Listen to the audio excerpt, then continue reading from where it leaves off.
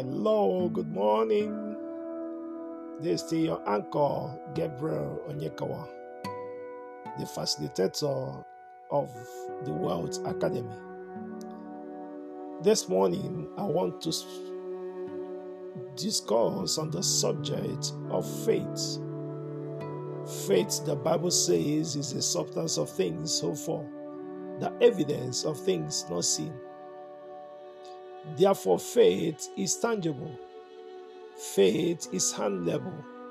Faith can be seen and felt and experienced. Faith is not just a word, it's a sentence. You can't have faith and not be successful in life, except you don't know how to apply it. You can't have faith and be a failure. It is practically impossible. Faith is a mountain mover. Show me a man of faith, I will show you a man that is commanding exploits. With faith, you can go places. When you have faith, you can dare even a lion and win in the race. You can't have faith and be a struggler. It is not possible. You need faith this morning. You need to tell yourself, I can do it. That is the language of the successful people.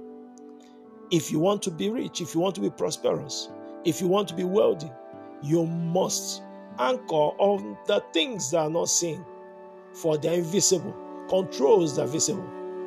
The things that are not seen are the major things that are controlling the world.